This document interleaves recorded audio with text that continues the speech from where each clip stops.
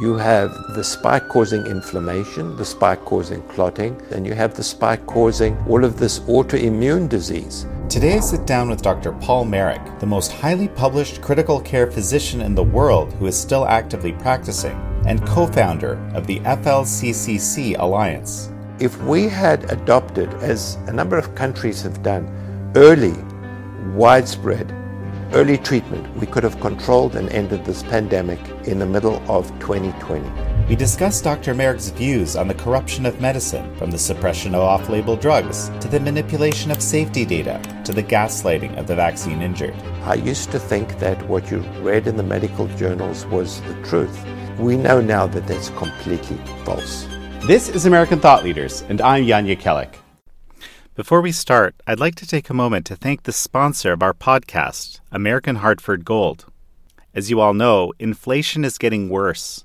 The Fed raised rates for the 5th time this year, and Fed Chairman Jerome Powell is telling Americans to brace themselves for potentially more pain ahead. But there is one way to hedge against inflation. American Hartford Gold makes it simple and easy to diversify your savings and retirement accounts with physical gold and silver. With one short phone call, they can have physical gold and silver delivered right to your door or inside your IRA or 401k. American Hartford Gold is one of the highest-rated firms in the country, with an A+ rating with the Better Business Bureau and thousands of satisfied clients. If you call them right now, they'll give you up to $2,500 of free silver and a free safe on qualifying orders. Call 855-862-3377, that's 855-862-3377, or text AMERICAN to 65532. Again, that's 855-862-3377, or text AMERICAN to 65532. Dr. Paul Marik, such a pleasure to have you on American Thought Leaders. Thank you, Jan. It's an honor and a pleasure to be here today. Well, it's an honor and a pleasure to sit down with you.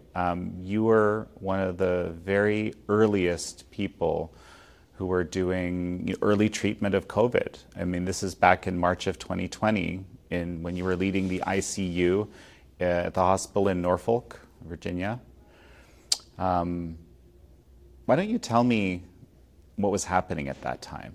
Yeah. So obviously, I was in Norfolk. New York's not far away. This was March, and we knew that COVID had come to the U.S. and had come to the Eastern Shore, and that we were going to get COVID. And at that time, if you remember, in New York, the standard current of care was really no care. The NIH and the WHO said there was no specific treatment. It was supportive care. And if you couldn't breathe, you were intubated, put on a ventilator, and you died. And that's completely and utterly preposterous. It just goes against the basic foundation of medicine, that you would have a disease which had a high fatality rate, and you wouldn't try something, just to treat these patients. And we thought, this is extremely bizarre. What the NIH was saying at that time is there's no treatment. If you get it, just stay at home and see what happens. And if you go blue and you can't breathe, go to the hospital. I mean, this was absurd. So what we did is, it was myself first, and then a number of colleagues, Dr. Corey, Dr. Verone, Dr. Maduri. We said, you know what, let's come together with a treatment protocol based on our understanding of the disease. So this wasn't random.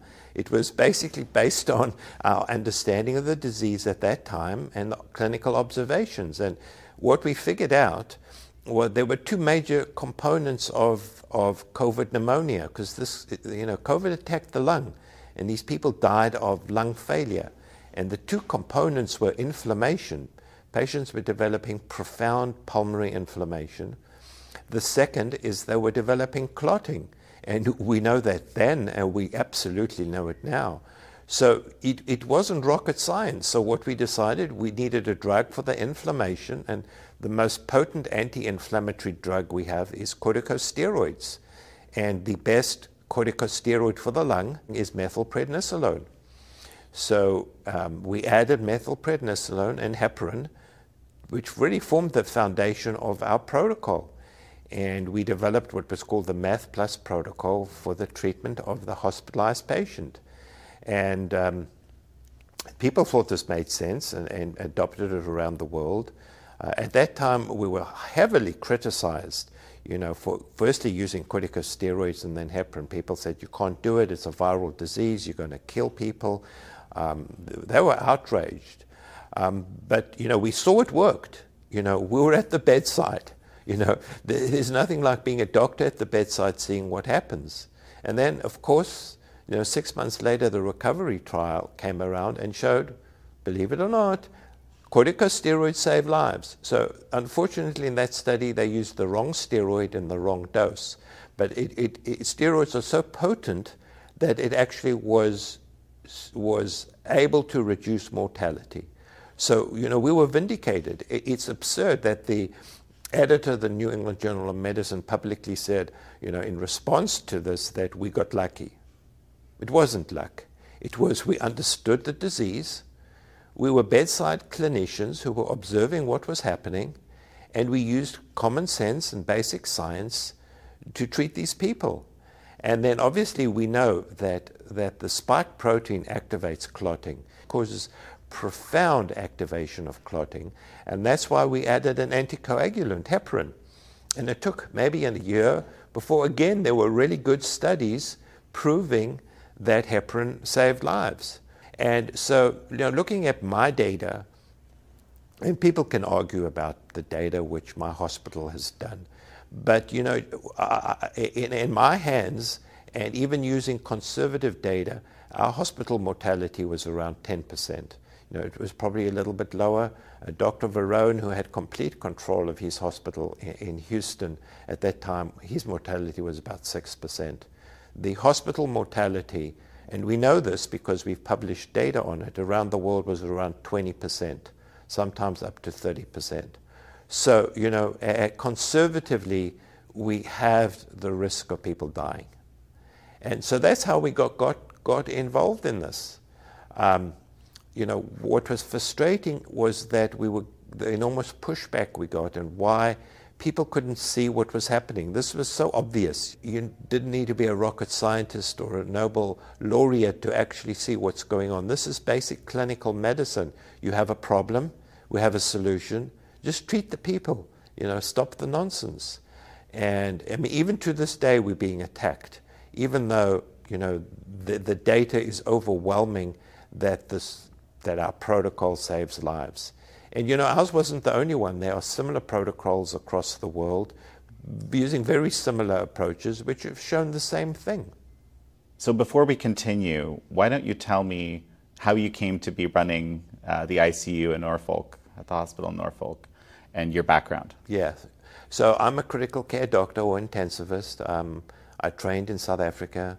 I did a critical care fellowship in London, Ontario.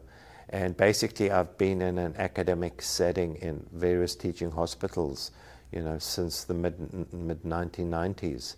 And, my interest is obviously ICU.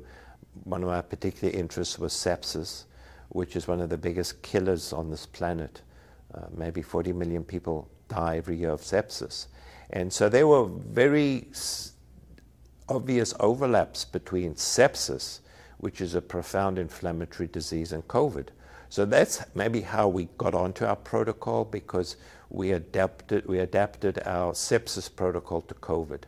And tell me a little more, because I think what you're describing to me is a little bit understated. You were very well known already before COVID hit. Yeah, so I think for two reasons. One is I challenge the status quo. That's just what I've been, the way I was taught, is that not to believe everything you've told. Science is about challenging the status quo, pushing the bar forward, asking sometimes inconvenient questions.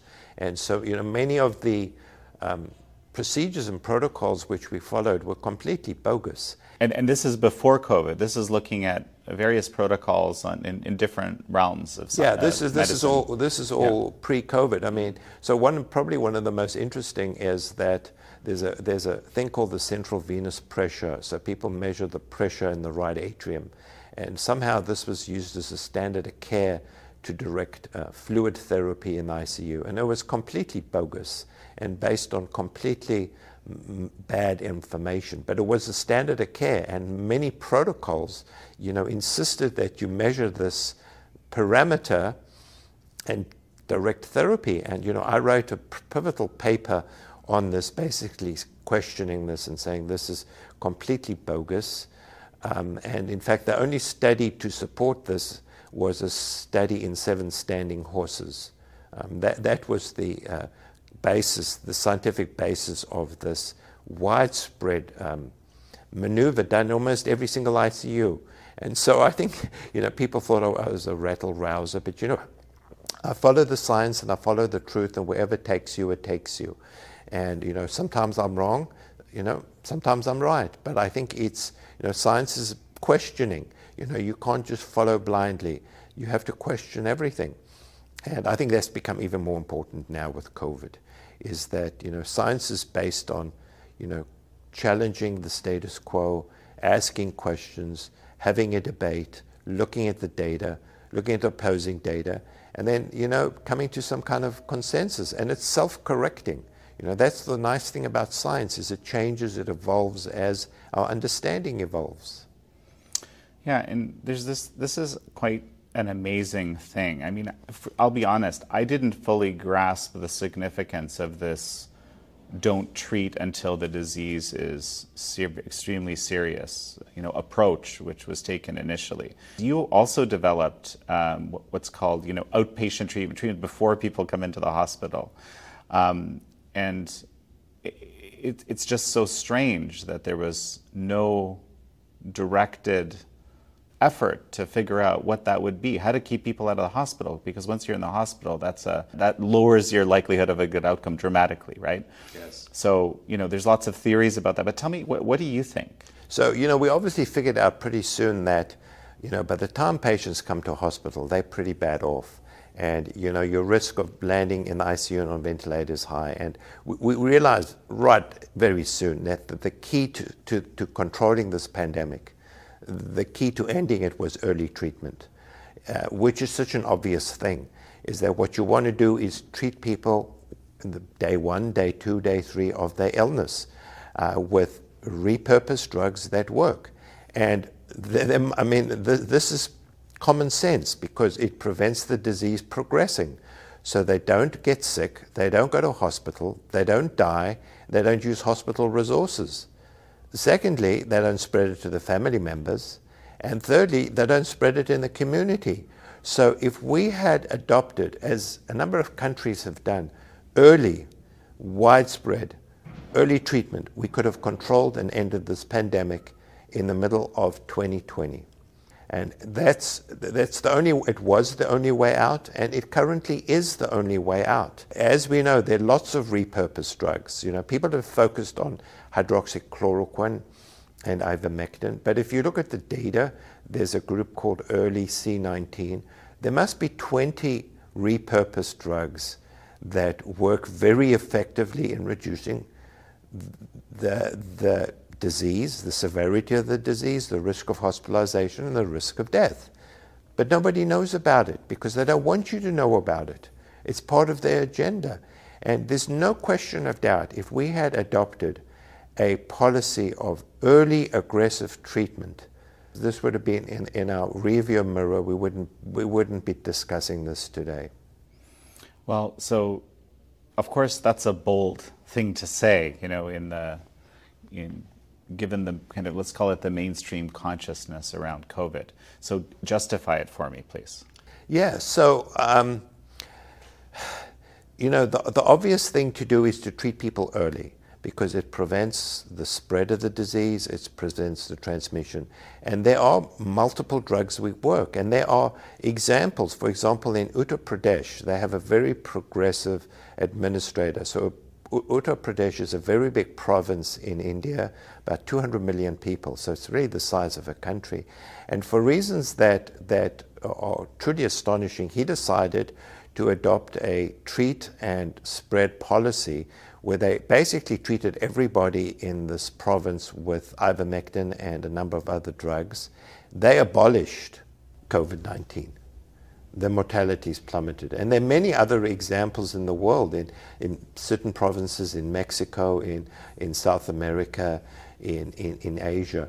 So we have, very good epidemiological data that if you aggressively treat early, that you can get rid of this disease. What's also astonishing is the US has one of the highest mortality rates from COVID, which is astonishing, if not the highest. We're the most progressive country. We have more resources than any other country. We have all of this brain power.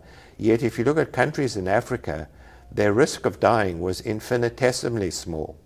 And I think there are many reasons for this.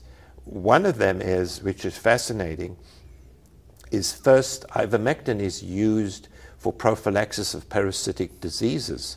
So much of the population is exposed to ivermectin, and there's very good epidemiological data, maybe 4 or 5 independent studies that have shown that those countries that have mass distribution programs for ivermectin actually have a much lower mortality. Secondly, people live outdoors, mainly, not indoors like we do, so they get something called sunshine. Believe it or not, sunshine is such an important curative factor in terms of improving your general health, your immune system, your vitamin D. So, and obviously they don't have the enormous crowding like we did have in New York City or maybe in Italy. So I think there are multiple factors that led to this anomaly. But, why didn't we look at the epidemiological data to see, okay, what countries are doing well and what countries are doing poorly? We did really badly. And I think there are multiple factors that led to this. I can think of a couple. I mean, probably these are younger countries also, I would guess. And also the rate of obesity is probably a lot lower, because those are two highly correlated with bad outcomes, right? Age and obesity. Yeah, so you're absolutely true. So that astonishingly over 30% of the American population are classified as obese. And obesity is a major risk factor, if not the most important risk factor for getting severe COVID and dying from COVID. And many of the young people who actually died from COVID were obese. And it seems to be that fat tissue has a high concentration of ACE2 receptors. So that may be one of the reasons. And then the fat tissue acts as a source of these inflammatory proteins. So you're right. I think they are terribly unhealthy lifestyle. Americans, not only are they overweight, but they sugar and starch addicts. So they have uncontrolled blood glucose, which again increases your risk. So we have this combination of obese people who are unhealthy, have unhealthy lifestyles, and then whom we lock them down.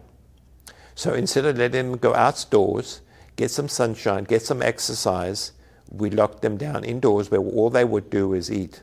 So we perpetuated this problem of poor diet and starch addiction. There's this other element. You were talking about sunshine, right? And I was reading quite a bit, and I think our mutual friend, Dr. Ryan Cole, actually put me onto this first, maybe a year ago, that basically a vitamin D deficiency was also correlated with, bad outcomes. And it seems like the most obvious thing that you could do as a public health measure would be to tell people, hey, just make sure your vitamin D is good. Right? Yeah. So there's overwhelming data concerning vitamin D. The federal government and state agencies do not want to admit it, just because it's such an obvious intervention. It's so obvious. And the data actually shows that if your vitamin D level is above 50, that your chances of dying of COVID are close to zero. Zero.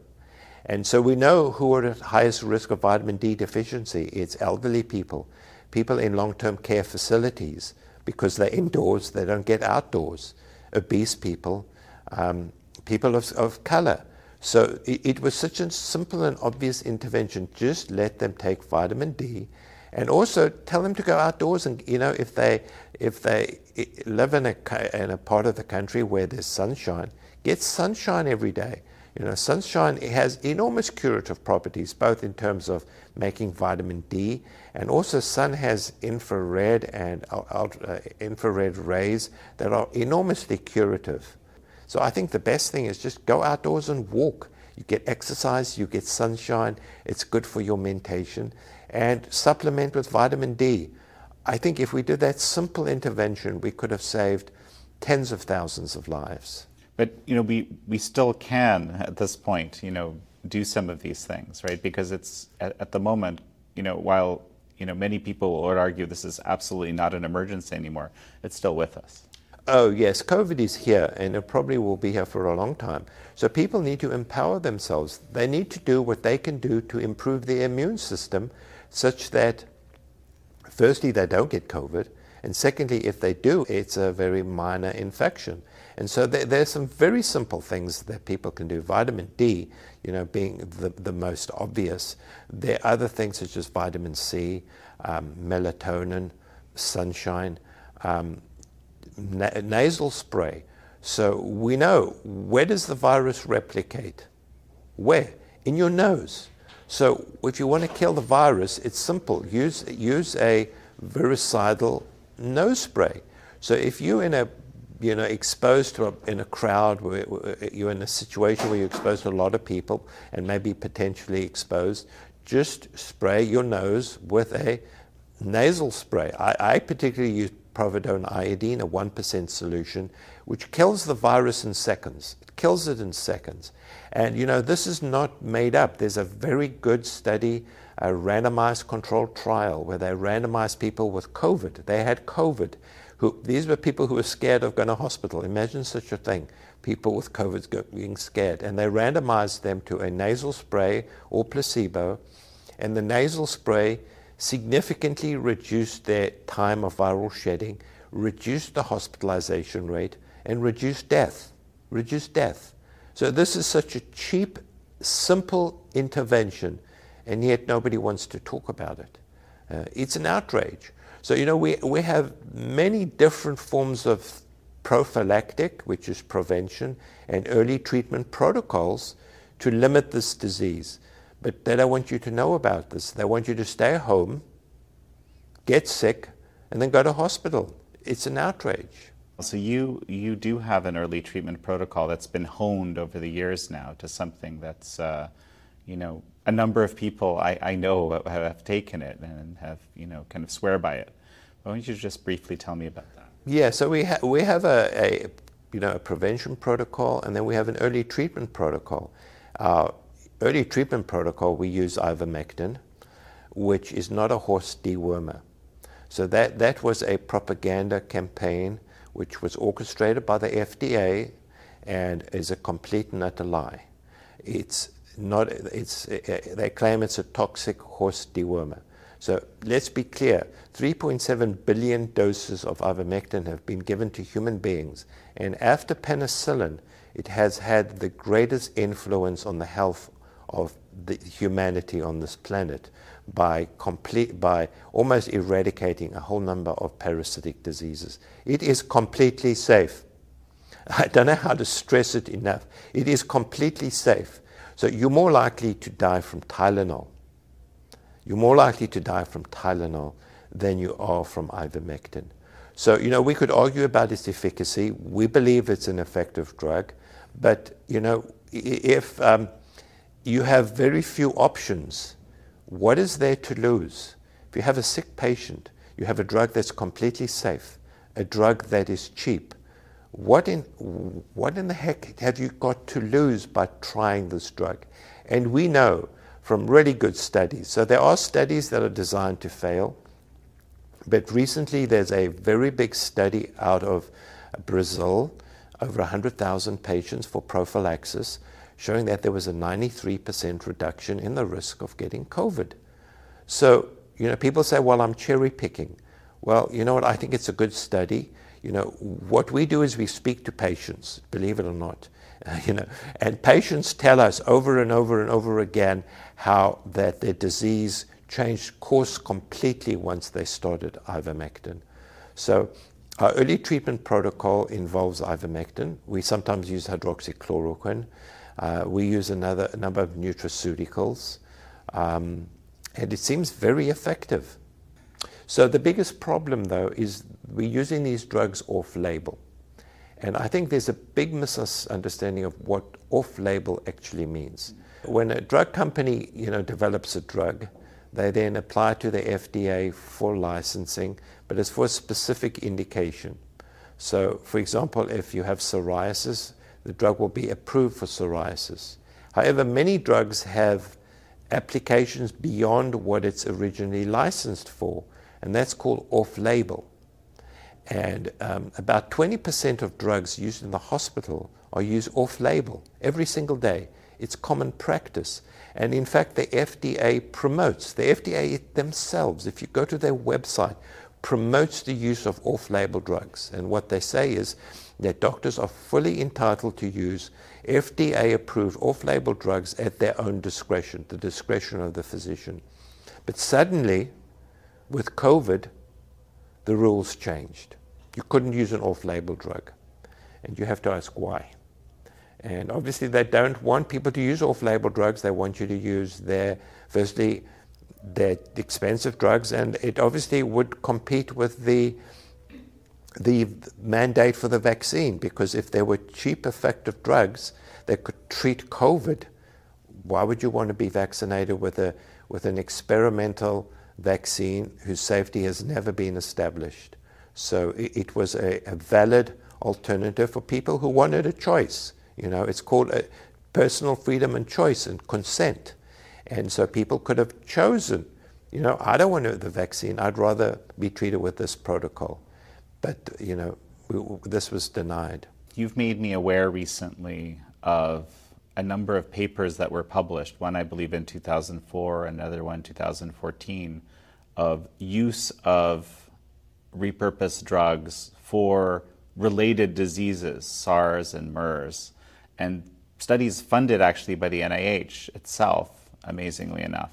That was shocking to me. In 2004, there was a study from Belgium looking at the use of chloroquine for SARS-1, showed it in a culture medium to be highly effective in killing the virus and limiting transmission.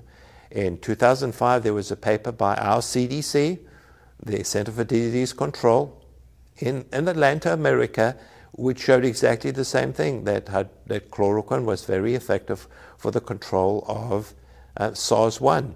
And then, astonishingly, in 2014, when we were having the MERS outbreak, there was a paper published by the NIAID, which is the NIH controlled by Fauci, which was entitled The Use of Repurposed Drugs for the Treatment of MERS.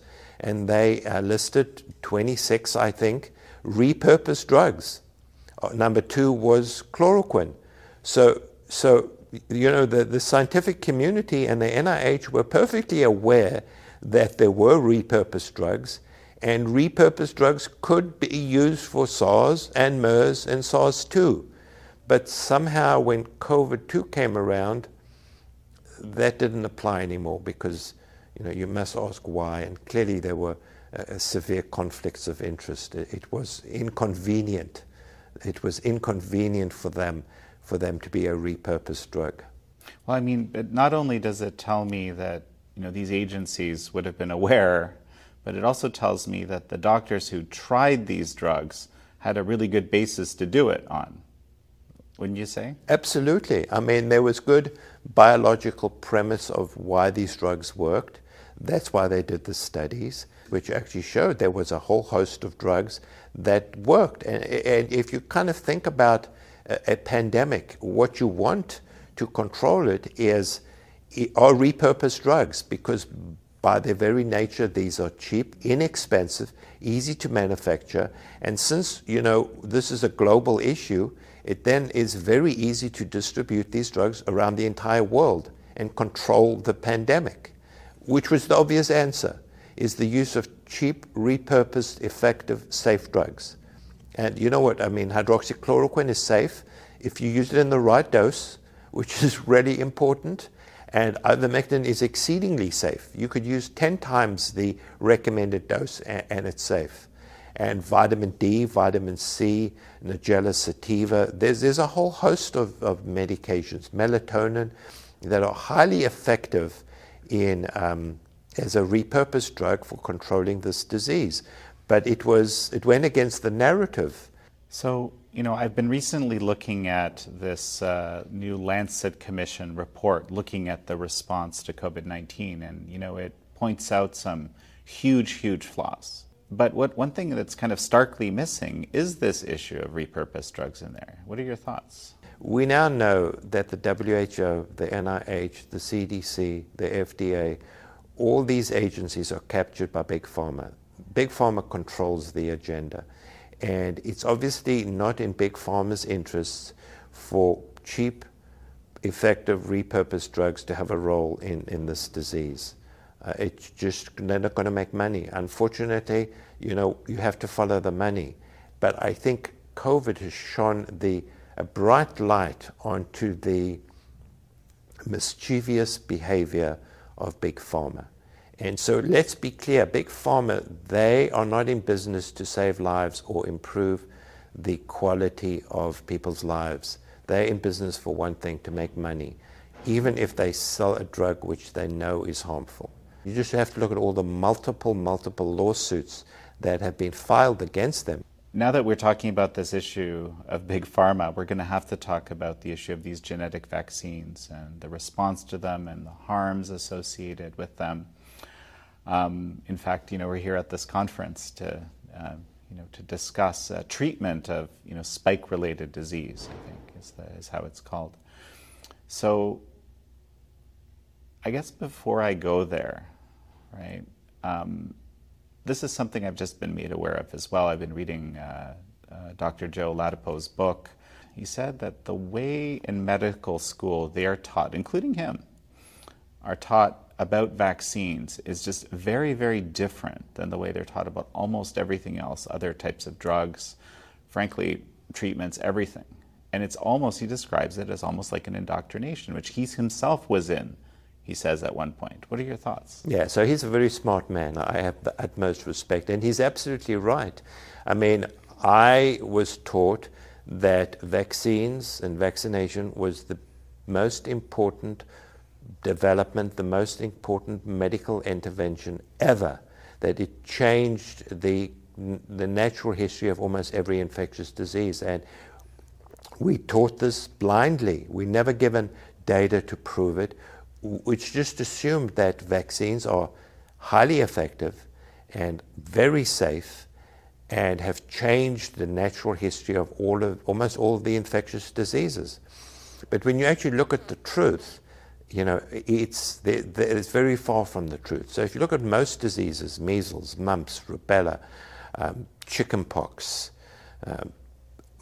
almost all of these diseases had declined significantly before the introduction of vaccination. And this is because of simple things as, clean water, sanitation, better hygiene. So those interventions had a much greater effect on infectious diseases than vaccination. Now, sure, I think the smallpox vaccine did make a difference. So I think there are some vaccines which were very important. But, our kids are exposed to, 30 different vaccines. We know many of them are not effective. Many of them are not safe. And what's remarkable, and what is truly remarkable, is none of these vaccines have ever been tested in a randomized placebo-controlled trial. So their safety has never been evaluated. Never. And what they have in the vaccine is aluminium compounds. So the reason they add aluminium is many of these dead vaccines, if you inject them, they don't mount an immune response. And you're talking about just traditional vaccines. Traditional vaccines. But before we continue, you're telling me no vaccine has ever been tested this way? No, yes. The gold standard. The gold standard is randomized control. So there is two studies. The one is the Gardasil vaccine, but they lied. What they said is patients were randomized to the active vaccine and the adjuvant, which was aluminium, or placebo, which had saline. So that's what people thought. But what actually they did is the placebo group got the aluminium adjuvant. They didn't get true placebo. And it's the adjuvant which causes all of these autoimmune and inflammatory diseases. So when you then look at the side effect profile of the active Gardasil versus the placebo, the side effects are exactly the same. Why? Because they both got aluminium. And Merck used a novel kind of aluminium compound that had never been used before. And there's very good data that it actually is the aluminium in the vaccine which is profoundly toxic. There is one completely randomized controlled trial in which they gave participants the active vaccine, the adjuvant versus saline. One trial. This was done in 100 sheep. Okay, this is sheep. And which vaccine is that? So this was a vaccine for sheep. It had to do with blue tongue disease. So they wanted to actually see the effects. Basically, was to test the aluminium in the vaccine. And what they found was the aluminium was toxic. These sheep became very sick sheep. Their behavior changed. They became unsociable. Many of them died compared to the sheep that got placebo, real placebo. So as far as I know, that's the only true randomized controlled trial ever done with a vaccine in sheep. It's an astonishing thing. So people think these vaccines are safe and effective and have been tested. That is not true. And the presumption that the aluminium in these, as the adjuvant in many of the vaccines is safe is just unfounded. It's never been tested. And it's got to the point where the FDA and the CDC just assume it's safe, but it's never been tested. And now we're talking about the previous vaccines. We're not even talking about these new experimental jabs, let's call them. The problem with them is they were not adequately tested for side effects, for ability to cause cancer, their effect in pregnant people, their effect in children, their effect in people with multiple medical diseases. They just bypassed every single safety measure. There were no good animal studies. We don't even know what's in the vaccine. This is the most astonishing thing. We're not sure what's in the vial because it's a secret. It's a secret. So, I mean, it's astonishing. You know, as a physician, when I prescribe ampicillin, I know exactly the molecular structure. I know how it works. I know its kinetics. I know its pharmacodynamics. I know its side effects. I know everything about it. But with these vaccines, it's a secret. They don't want to tell us. We're not even sure what's in the vaccine. There was a group in Germany that actually they did electron microscopy, and they found all kinds of heavy metals which shouldn't be there in the vaccine. So we have no idea what people are being injected with, never mind their safety. And we absolutely know now categorically, definitively, that they're not safe and they're ineffective. Well, so there was this recent, bombshell admission in, EU testimony where a Pfizer official basically said no to the question of whether their genetic vaccine had ever been tested for transmission. I mean, what's your reaction to this? I mean, they've lied about everything in terms of the vaccine. We were told that when you get the shot in the arm, it stays in the arm. We now know that that's completely false. It distributes throughout the whole body. A recent study actually showed mRNA present in breast milk. So we know it goes throughout the whole body. So that was a lie. We were told that it prevents transmission of the disease, which we know is not true. We were told it reduces the risk of hospitalization, which we now know is not true. And wait a sec. This is the one thing I thought was true. The no. risk of hospitalization reduction. No? So if you actually look at the data now, almost all, so that it's part of the lie. So if you look at the national health system, you look at the data in Scotland, the double vaccinated, the triple vaccinated, and quadruple vaccinated, they had a higher risk of being hospitalized than the unvaccinated. So, I mean, this is truly astonishing that it actually, because of the effect on the immune system, and this is data from Israel, this is data from European countries, this is data from the UK, the more you get vaccinated, the greater your risk of getting COVID and being hospitalized for COVID. And I'm not making this up. So I was aware of this negative efficacy in terms of contracting the disease, getting the disease, but severe outcomes was supposed to be the last thing that these vaccines actually did in the way they were supposed to be effective. Yeah, so we don't know. The bottom line is that, maybe with the original Wuhan variant in those with severe comorbidities, maybe it did have a benefit, which we don't know. But now this vaccine is completely ineffective. So, it's the ancestral strain. They're using a virus which is gone. It doesn't exist. They're vaccinating you against a virus which doesn't exist. And the idea that it reduced mortality is highly questionable. But now there is this new bivalent vaccine which is supposed to work on the Omicron variant. Fortunately it was widely tested, my understanding, in 8 mice. And in fact, all the 8 mice got Omicron. So it caused an antibody response, but it didn't protect these 8 mice from getting Omicron. So that's the extent of the scientific evaluation of these vaccines. How is this even possible that, this new vaccine platform that hasn't been tested thoroughly, that we don't know the contents of apparently, is approved based on injections of 8 mice? Yeah, I think if anything tells you that these agencies are captured, this tells you that basically the agencies do what Big Pharma wants them to do. I can give you another example. So there's a drug called remdesivir. Remdesivir, it doesn't work. We know it doesn't work. We know it's highly toxic. The WHO recommend against its use. So they just bend the rules to follow their masters, which is Big Pharma. And this is why we have to change the structure of these regulatory agencies, because they're meant to regulate the industry that's controlling them. And this needs to change. There needs to be complete financial and no conflicts of interest. So Dr. Ashish Jha, the White House COVID-19 response coordinator, has said there have not been any serious side effects of the vaccines. That's a direct quote. What's your reaction? Yeah, which is astonishing.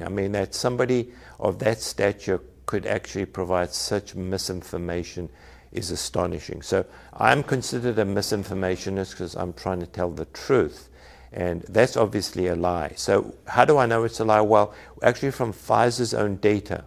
So under the Freedom of Information Act, and the release of the data that was hidden for 75 years with the first release, we know that in the first 90 days, there were 1,124 deaths directly related to the vaccine and over 42,000 adverse events, many which were serious adverse events. And so they list the conditions associated with the adverse events. It's 8 pages long. So to claim that there are no adverse events is a lie. We knew 3 months into the rollout of the vaccine that they were neither safe nor effective, with very serious adverse events. And at that time, there was enough information to shut down the program, which is what they've done previously with vaccines which proved to be harmful. But yet this data was hidden. And so there can be no question of doubt. This data now is in the public domain for anyone to see. And the data is there categorically. The number of deaths and serious adverse events related to the Pfizer vaccine. So what are the most common harms that you've been seeing? Yeah. So that's actually a very interesting question, because the adverse events from the vaccine differ somewhat from long COVID. So there is a commonality in that it's mainly due to this persistence of the spike protein. And the spike protein is probably one of the most toxic proteins the human body has ever seen. It seems though, and we have really good data from a number of groups, so firstly from Pfizer's own data, and then there have been 2 independent surveys looking at vaccine injured, both in the US and in Germany. And over 80% of the adverse events are neurological, so which is what makes this such a devastating disease. So these people are neurologically impaired. The commonest is overwhelming severe fatigue and tiredness. Then brain fog. So it interferes with the ability to think clearly, to do cognitive tasks, to function normally as a human being. So it's these overwhelming fatigue, overwhelming tiredness, brain fog, and then they get what's called a peripheral neuropathy, in which they develop antibodies against the nerve fibers. So they get terrible shooting pains, paresthesias, numbness in their legs, terrible pain, burning pains, and which can be enormously disabling. And that seems to be pretty common. And then obviously we have the myocarditis. They can't hide that.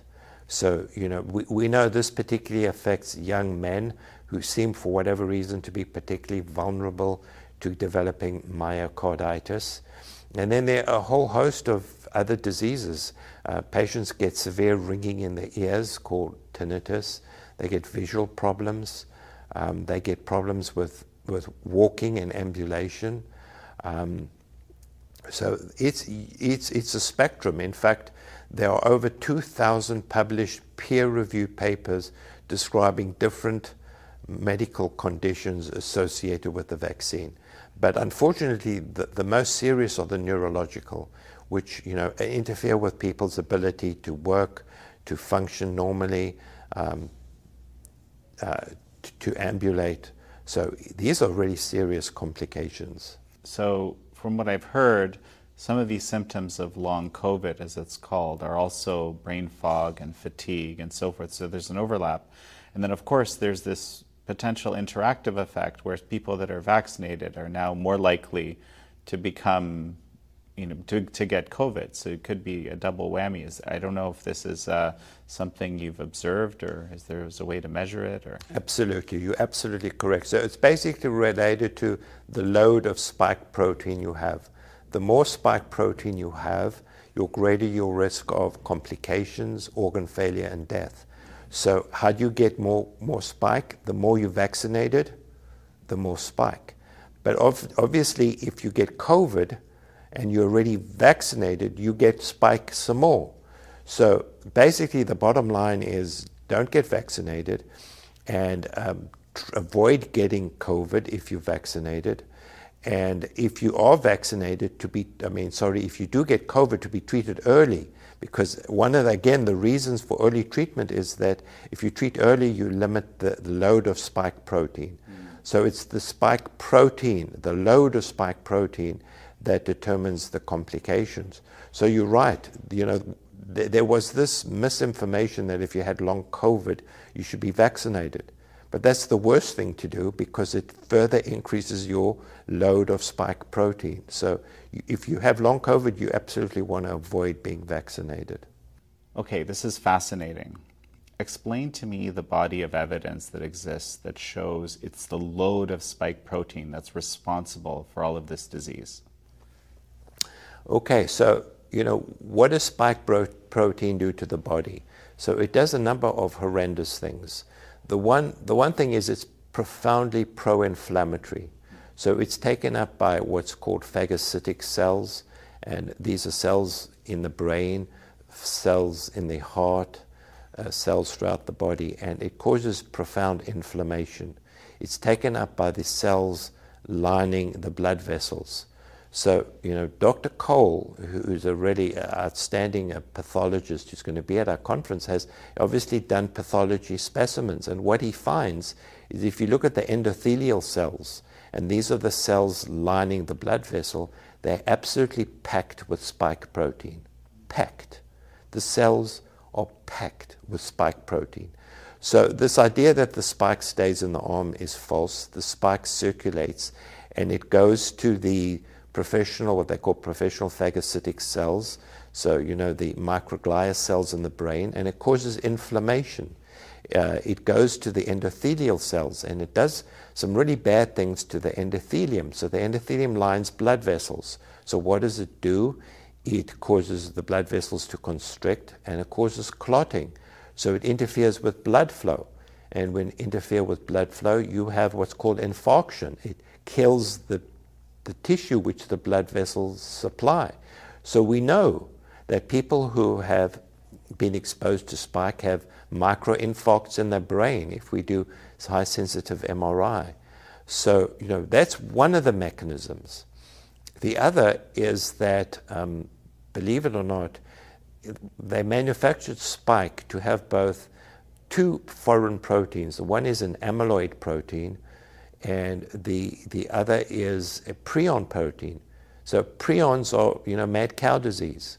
They added, when they designed this vaccine, they added a prion to the receptor binding domain of the spike protein. And they did that because it then binds more avidly to the ACE2 receptor. So people who get the vaccine are at much higher risk of getting prion disease, which is mad cow disease. And indeed, there have been many cases of mad cow disease being described. As I said, it has amyloid protein.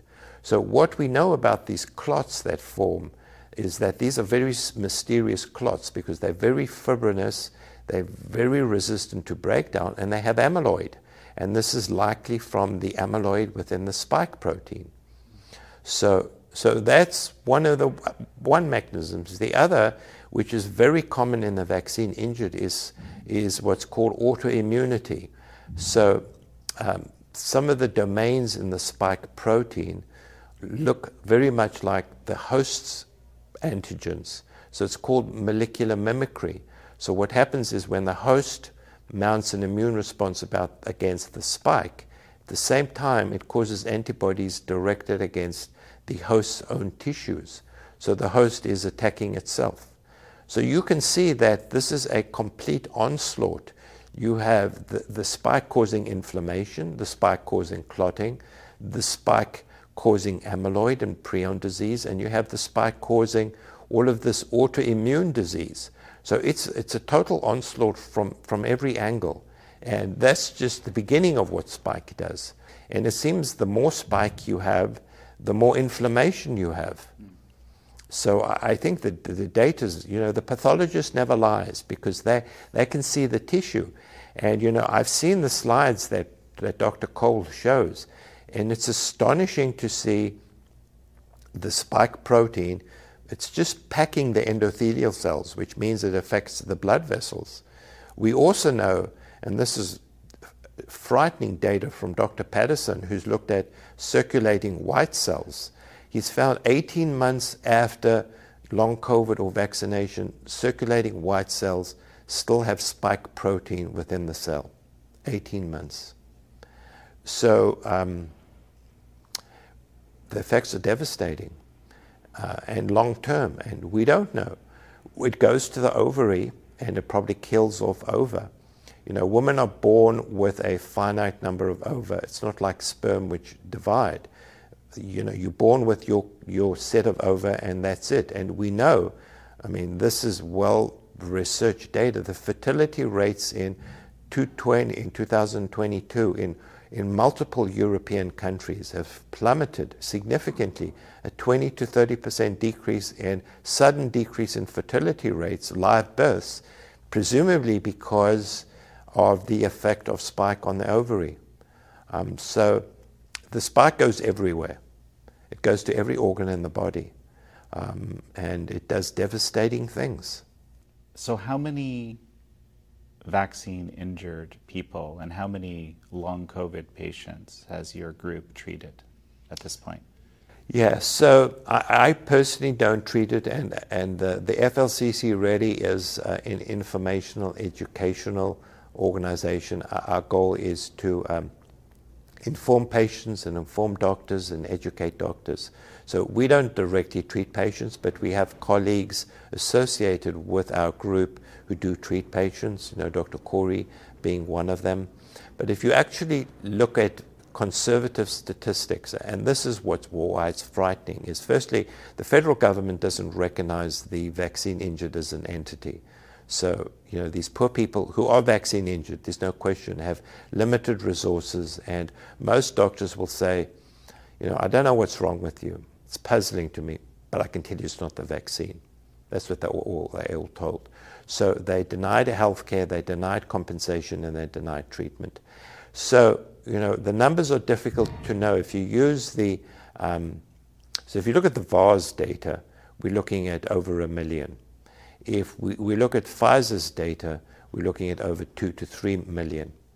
If we use, there was a survey called Pollfish, which independently looked at vaccine people to see the incidence. It was 6.8%. So if you extrapolate that to the number of people vaccinated in this country alone, we're talking about 10 to 15 million vaccine injured people. So this is a humanitarian catastrophe. Whether it's 1 million or 10 million, I think we're facing a massive medical catastrophe, because there are these massive numbers of vaccine injured people who are ignored and shunned by the medical community. Most of the time they're told, it's all in your head, there's nothing wrong with you, even though we have objective evidence that they are injured. So the consequences of vaccine injured, I think, are going to far exceed those of long COVID. So obviously long COVID is a big problem, but I think the severe severity, so long COVID generally gets better and is self-limiting. As I said, most of the vaccine injured are severely neurologically compromised, and many of them are wheelchair bound. And, that's why we're putting on our conference. Our conference is basically designed to teach physicians how to manage spike-related diseases. And, we go across the board. Well, obviously there are no randomized controlled trials. So much like our math protocol, we've taken basic science, clinical observation, patient responses, and put together what we think are rational approach to the treatment of the vaccine injured. Obviously, this will evolve with time as we get better data, but you can't ignore these people. I mean, how can you do nothing? How can you say, well, you know what, I don't know what this is, we can't treat you? I mean, that's inhuman, and that's just cruel. We have to treat these people. These people took the vaccine without true informed consent, believing that they were actually doing a service to society. And these people have now been injured, and society owes them some kind of compensation and owes them treatment. Yeah, I mean, at the very least, acknowledgement that what's happening to them is real. Yes, I mean, absolutely. I mean, the comment of Joshi Shah that there are no vaccine injuries, I mean, is a complete, I mean, it's laughable and it's disgraceful. I mean, I think, we have to face the truth. These people are not faking it. They're not making this up. These people are severely injured. I mean, and that we have objective measures to test them. I mean, we can just look at all the autoantibodies that they develop. Normal people don't develop all these weird antibodies. So there's something very sinister and bad happening. And then, of course, they've got all the spike protein in their body. Well, and as we briefly discussed earlier, this kind of brings us full circle to early treatment protocols, because as it would happen, there's a lot of commonality. So this early treatment protocols that you just designed back in March of 2020 and have been honing since inform a lot of the treatment today. So yes, part of the problem is with early treatment is inflammation and the virus. As I said, with the vaccine injured, inflammation and autoantibodies is a big deal. Fortunately, ivermectin is a remarkable drug. People poo it, talk about it as horse dewormer, I mean, which is completely absurd. So if you had to design a drug for COVID, it would look exactly like ivermectin. It has all the properties that any drug would want. It's antiviral, so it works against a whole host of RNA viruses. This is indisputable. It is anti-inflammatory. We know this. There are multiple studies showing that ivermectin is a very powerful anti-inflammatory drug. We know that what it does is it stimulates a process called autophagy, which is very important in the process of healing. And it's one of the main mechanisms that we use to help patients get rid of spike protein. And ivermectin, believe it or not, stimulates autophagy. The other thing it does, which is important, is it improves the microbiome. So we have all of these bacteria in our gut. And what happens is COVID and the vaccine changes your microbiome in a very unfavorable manner, very unfavorable. It causes profound changes in the microbiome. And this in itself has serious consequences. Ivermectin helps restore the microbiome. So it truly is a multifunctional drug which is safe, and it works both for early COVID, and it also is very effective for the vaccine injured. So it really, and it's not, we're not making money selling ivermectin. No one's going to make money. People ask, well, you got a conflict of interest. Are you selling ivermectin? No. This is a cheap generic drug. The WHO actually had access to ivermectin at 2 cents a tablet, 2 cents. I mean, how can you possibly make money off such a cheap drug? As we're talking here, you paint a picture, a very disturbing picture of the medical establishment. I could ask a number of questions. One is, why is there so few doctors thinking along the lines, at least, of what you are? Yeah, so it's a very puzzling question to me. Why? I mean, because I have no reason but to tell the truth. I mean, what do I gain by promoting misinformation? So, in my entire career, I've sought the truth, and that's what we do. We tell the truth as best we understand the truth. And it is astonishing to me why there's so few physicians who actually prepare to open their eyes and see what's going on. And I do think about this often because, why is it just a handful of doctors? And it's perplexing to me. I think maybe that we in an era of medicine where doctors just follow. This is part of the training at medical school, is that they become lemmings. They're just followers. They've lost the process of independent thought. And I see this in our residents. They can't think. The material between their two ears is not utilized. They just regurgitate what they're told. They follow protocols. They don't think. So I think that could be part of it. I think also there may be an element of fear, that maybe they suspect that something is wrong, something isn't right, but they're fearful of their career because we know that the agencies and medical boards have gone after people that have spoken against the narrative, and physicians have lost their license. And obviously that's, for a physician to lose a license, basically it ends their career. So it may be an element of fear. And then the third could be just ignorance, is that they just don't understand, don't want to know. And I think they're also misled by the medical journals. So I used to be in that category. I used to think that what you read in the medical journals was the truth, and that the highly revered medical journals spoke the truth. We know now that that's completely false, that you really can't believe what's in the medical journals. And so this is a terrible statement I'm making, because if you can't trust the medical journals, who can you trust? And so I think physicians have to have an open mind and have to begin to think critically. And what they often do is will read the concluding paragraph of the abstract of a paper, and that's what they base their assessment of. And the conclusions are always contrived and don't really reflect the paper. So I think you have to be very suspicious of what's published, particularly when there's a conflict of interest. So, if we know pharmaceutical companies manipulate data, they hide data, they have ghost writers who write these papers, that you really can't trust the medical journals.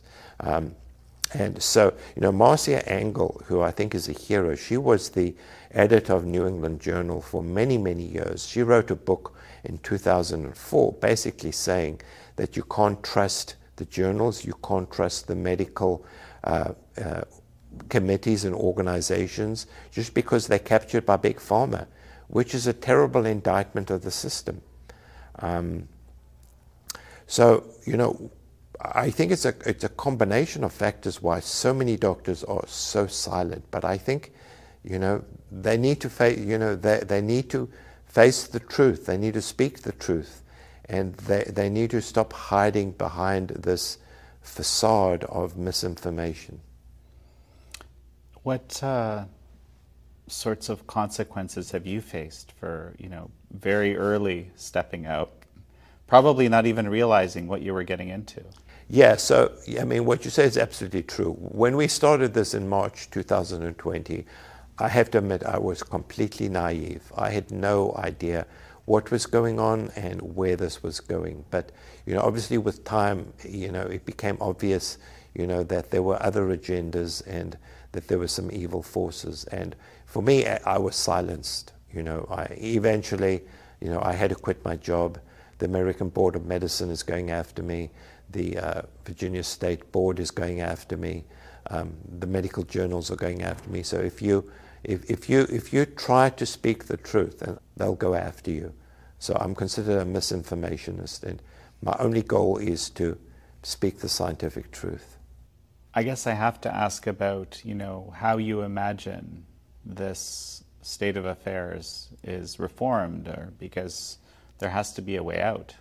So I think there are a few avenues. I think that we need to spread the truth so that more people, the people of the world, our fellow human beings, need to know what's going on.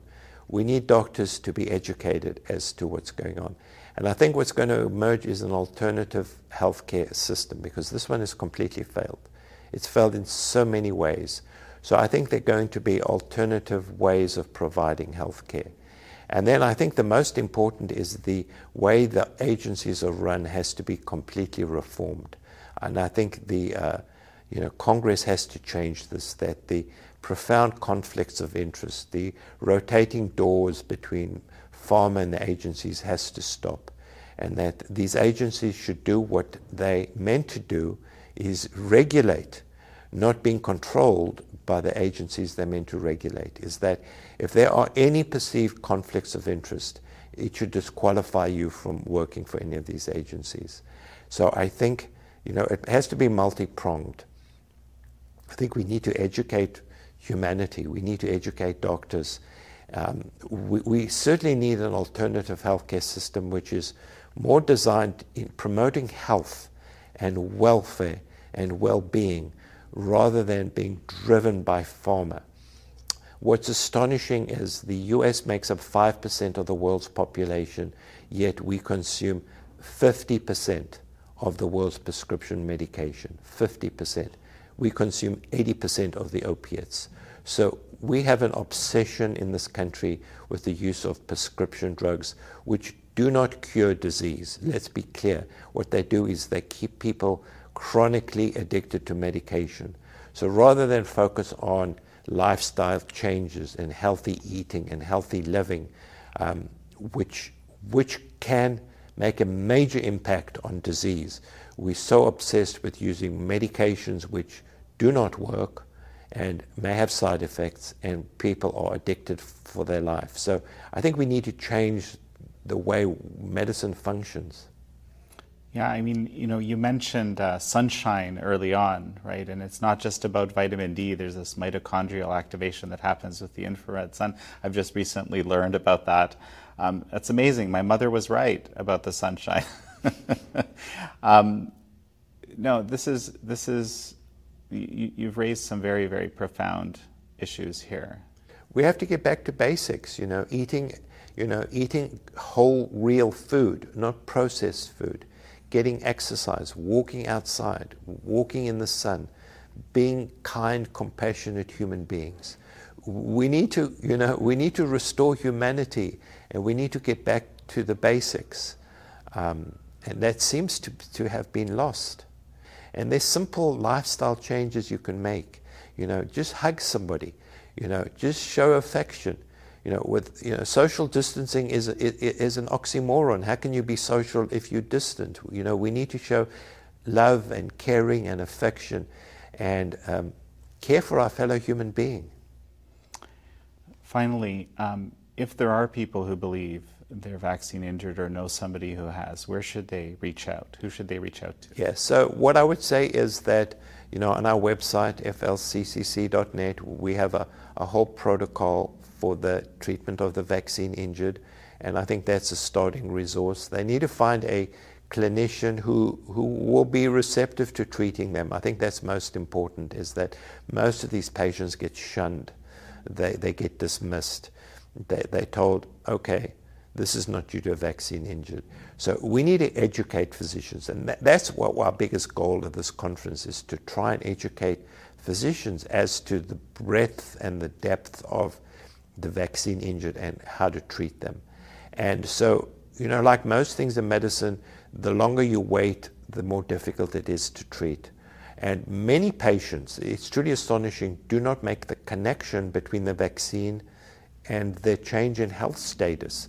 I mean, I had a colleague I was speaking to whose wife was vaccinated, and he's telling me, you know what, her thinking process and her thought process is just not the way it used to be. I think she's becoming demented. And I said, well, do you think it followed the vaccine?